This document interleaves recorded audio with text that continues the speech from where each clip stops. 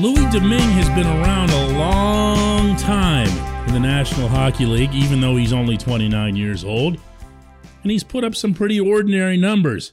But he sure looked good the other night in San Jose, didn't he? Good morning to you. Good Monday morning. I'm Dan Kovacevic of DK Pittsburgh Sports. This is Daily Shot of Penguins. It comes your way bright and early if you're into football and or baseball. I also offer up daily shots of Steelers and Pirates where you found this. Domingue made 40 saves in the Penguins' 2-1 overtime victory against the Sharks. And he stole the game. There's no way to soft pedal that. The Penguins did not play well, especially through the first two periods. Domingue kept them in it, made a couple other big saves in the third, and then Sidney Crosby and Jake Gensel hooked up for a really, really nice overtime goal. But Domingue was the star. He stood tall. He is tall. 6'3" goalie. Looks a lot different than Casey DeSmith in that regard alone. He was aggressive. He was smart around his net, to the sides of the net, where the Sharks seemed dangerous all evening. Active with the stick, confident, befitting the experience that I mentioned that he has. Looked like the guy that the team really ought to be using as the backup goaltender. Which, of course, given how poorly DeSmith has performed, is now issue number one on this roster as it relates to what this team needs to do to be fully prepared for the long playoff run that everybody, including them, is expecting. For his part, Domingue, like a super nice, super classy guy, had only this to say to reporters in San Jose. We all like each other. We all push each other. I'm just here to give a break to Jars, and whatever happens. But I'm certainly not thinking about any battle with any goaltender at all.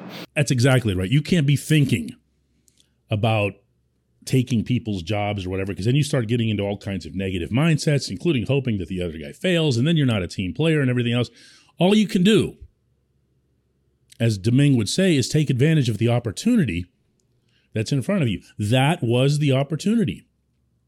The Penguins needed a pick-me-up after the way they'd performed overall in Los Angeles. They got spanked by the Kings. That hadn't happened to them in 2 months. They got spanked. And then the Sharks looked like they were well on their way to doing what the Kings did. Only Domingue slammed the door. He made the difference, which is exactly the effect that you want your backup to have, as opposed to what we've seen with DeSmith, which is, Tristan Jarry's played way too many games in a row, but we don't trust this guy at all, and let's see if we can somehow avoid playing him. And then they play him anyway because, you can't blow the wheels off the other guy, and he stinks, and you think to yourself, well, at least we can get through the next couple of weeks without playing him again. That's awful. Just awful. And you can't get away with that. I believe the Penguins are going to make the playoffs regardless, because they've shown to have themselves one hell of a good hockey team. They really have. But that's not where you're going to be setting the bar now. When you're routinely beating the NHL's best, you got to start thinking a lot bigger. And that means you got to start fortifying that position. And Domingue, at least, without extrapolating one great night, looks like he deserves a chance to do that. This portion of Daily Shot of Penguins is brought to you by the good people at the Greater Pittsburgh Community Food Bank, where they're committed to providing food for all of our neighbors in need across Western Pennsylvania. They, in turn, need your help. Find out how $1 can be turned into 5 full meals for those in need. Visit pittsburghfoodbank.org. I've shared with you on this show before that Ron Hextall and I had spoken at length in Toronto a few weeks ago about the state of the team's goaltending and how their belief in Jarry never wavered. And Hextall and the franchise in general are being rewarded for that right now handsomely. Jarry is a deserving NHL All-Star, one of the 5 best goaltenders in the league without a question, without a debate. He's a top 5 goaltender in the NHL right now. Good for him, good for them. But Hextall, and for that matter, everyone else in the organization, comes to a semi-abrupt halt when DeSmith comes up. They just don't know. They just don't know. And remember that, like Jarry, DeSmith is an inherited goaltender by Hextall. Of course, a great former goaltender himself. Domingue is the first outside goaltender that Hextall's acquired, and they like him. It's not an act. It's not an illusion. They know of his NHL pedigree. And if you look at Hextall's history, whether it's here or in Philadelphia, he is always, always, always going to look toward the internal solution before making an outside move. That is going to be forever the 180-degree difference between him and his predecessor. Not knocking Jim. Jim Rutherford made moves to win championships. But Jim would make them the next morning. And Hextall will make them the next year. He wants to give his guys a chance because of the thought process that, look, we did bring you here for a reason. We're at least going to see what you've got.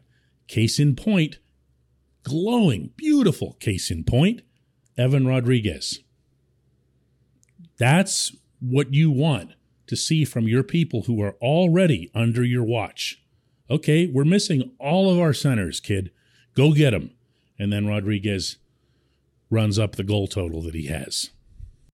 There isn't anything, especially under the taxi squad plan that the NHL has put in, that prevents a team from giving the number 3 goaltender an extended look. Not waivers, not any of that stuff. You can and are right now in this league carrying 3 goaltenders. Well, it's pretty clear that the 3 is outplaying the 2 in the very small sample sizes that we've seen. And we know, at least we should know, what to expect from DeSmith for better and worse, including the really good stretch that he had last season. The Penguins know who he is. They know what his ceiling is. It's time to see how the other guy works and how the team responds to playing in front of him. It sure looked good for one night, right? When we come back, just one question.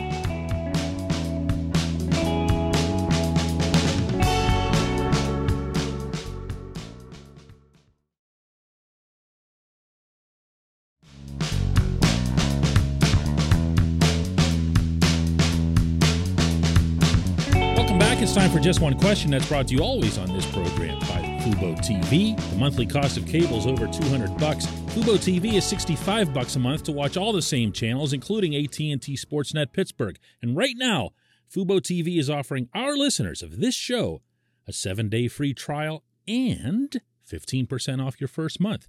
Just go to FuboTV.com/DK. FuboTV.com/DK.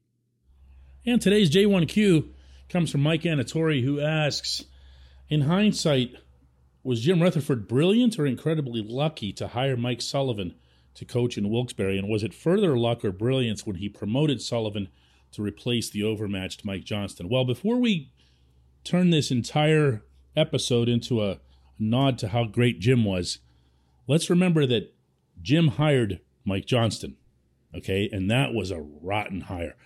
Mike Johnston, nice guy, consummate pro, everything else. You use the term overmatched, Mike, and that is pitch perfect.